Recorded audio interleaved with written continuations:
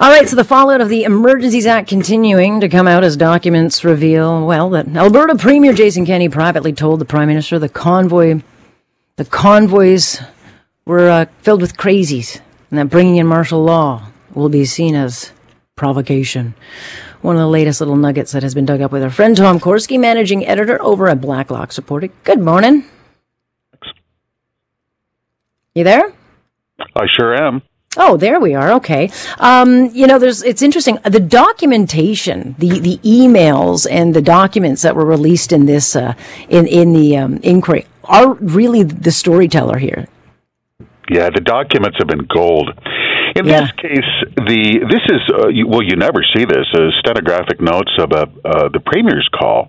The morning of Cabinet's announced decision to invoke the Emergencies Act. You know what's really interesting here is there was almost a consensus among the Premiers. Well, 7 opposed the invocation of the Act, everyone but British Columbia, Ontario, and Newfoundland and Labrador.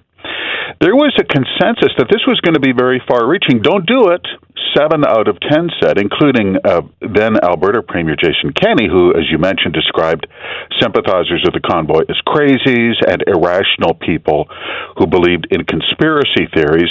He's not Premier anymore, by the way, so that's interesting. But there was this consensus that it was going to set a far-reaching precedent, and I agree with 7 out of 10 premiers. We don't know the half of the impact of Cabinet's decision to do what it did. Well, I don't think we'll know for a long time. That's the thing. Is the division it has created is going to I think, be a price we pay for some time. I do think, though, it's interesting because you even get documentation where Green Party leader Elizabeth May, she's privately circulating all these completely unsubstantiated allegations of Kremlin involvement in the convoy. That was a big part of the narrative, and she's telling all these cabinet members on the Liberal side, well, it's hair raising. She's writing in these things, and they've got to do something about the cancerous growth they are to our democracy. Only party leader with an arrest record. But that's what hysteria does to you. You would think that Elizabeth May would recall what it was like to be a member of the Green Party in the 70s and 80s, when the same slander that was applied to the Freedom Convoy was applied to them. You're a bunch of commies. You use violent language. You disrespect the police. You repudiate social norms. Let's get out there and start cracking heads. How long did environmental protesters put up with that? And yet at no point does that juxtaposition, those two thoughts, ever collide in Elizabeth May. It's like two peas rattling around in a frying pan.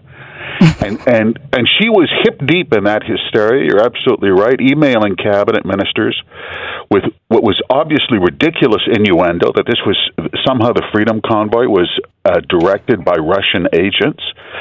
But that's what a witch hunt is. Everyone has a jolly time until it's over, and then you have kerosene on your pants, and everyone feels foolish. Well, I guess we're not quite there yet.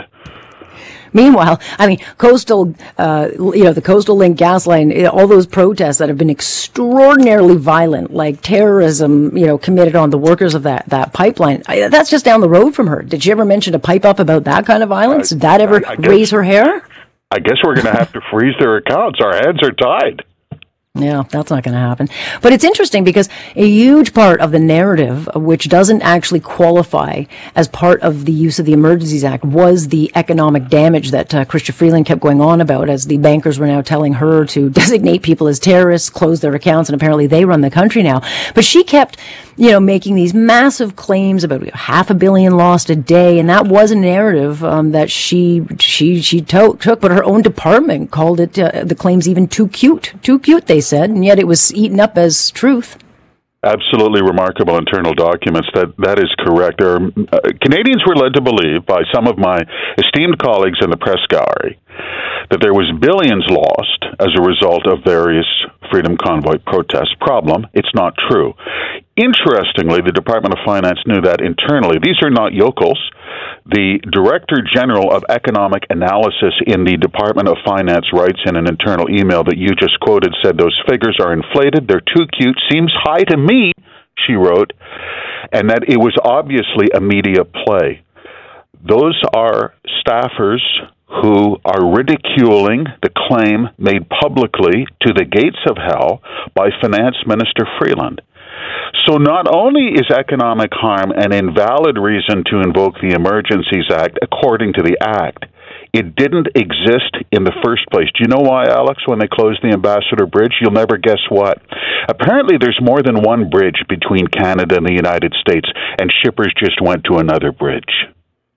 Imagine that. But, it's interesting. I'll be curious if Justice Rouleau gets the correction on that information. But, the one area that the convoy lawyers, they missed so many opportunities. If they didn't go down all these, I think, these rabbit holes, this would be the area I'd chip in is why was this an economic emergency? But the blockades of 3 weeks of our rail lines, which also you can lay out the financial case for that. If that wasn't one, why would this be? I thought they lost on opportunities to kind of compare the two as to why one and not the other.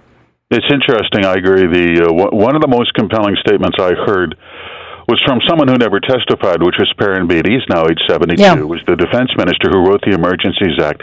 He testified in parliamentary committee. It was interesting. He said, this was a political failure. Everyone calls it a policing failure. We say in Ottawa, the only person to lose their job was the black man, the chief of police in Ottawa. Everyone else walked, and they blamed the police. And Beatty said this was really a political failure, and I think he's right. There was no reason for this to become what it became. And you see that when you read the minutes of, for instance, the confidential teleconference with premiers. Premier after premier after premier says, number one, you keep that Emergencies Act out of my province. And number two, there's a way to deal with this. Because guess what? They're politicians. They deal with people who get on their nerves all the time. It's actually a skill. But the feds weren't interested. They wanted to send the message that they were the big boss. And they did. And the impact of that, I think, is almost beyond anything the judge in this judicial inquiry can write. They're stuck with that, and we're stuck with that. Well, we'll see what that ruling. He's got a hell of a lot of work ahead of him. Meanwhile, I think this is one story. This is the one story. Even my producer sent it and said, "Are you kidding me?"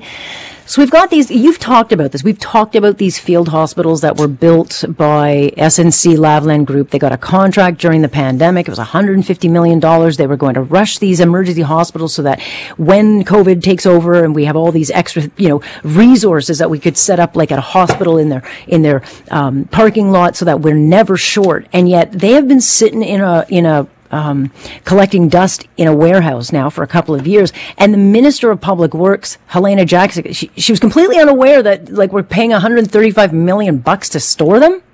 One little line item in a budget document, supplementary estimates, that's exactly what it said. It said $135 million, COVID support. And she showed up in parliamentary committee, and some sharp-eyed MP said, tell me about this mystery, $135 million. And the minister said, I didn't know about that myself, and I have trouble accepting that it's COVID support, but really it's warehouse leasing costs to store field hospitals that nobody asked for. I take the minister at her word. I don't think she did know.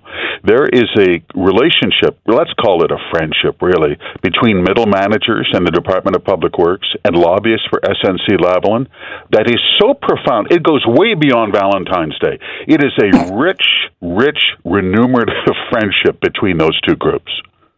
It's amazing as we, see children's hospitals buckle under the strain of a really hard flu season because, no one bothered to get pain meds in the stores and no one bothered to heed the warnings about said flu season. And yet we've got all these extra resources, Tom, that we could pull out and actually use. And apparently they're never going to use these things. They might as well donate them. It's crazy that these units, these are very highly, technical units. It's not just some tent. These are, as I understand, intensive care units that you can move to a hospital that could be used and are not being. Generators, you name it, 200 beds, medication, absolutely, very, very expensive.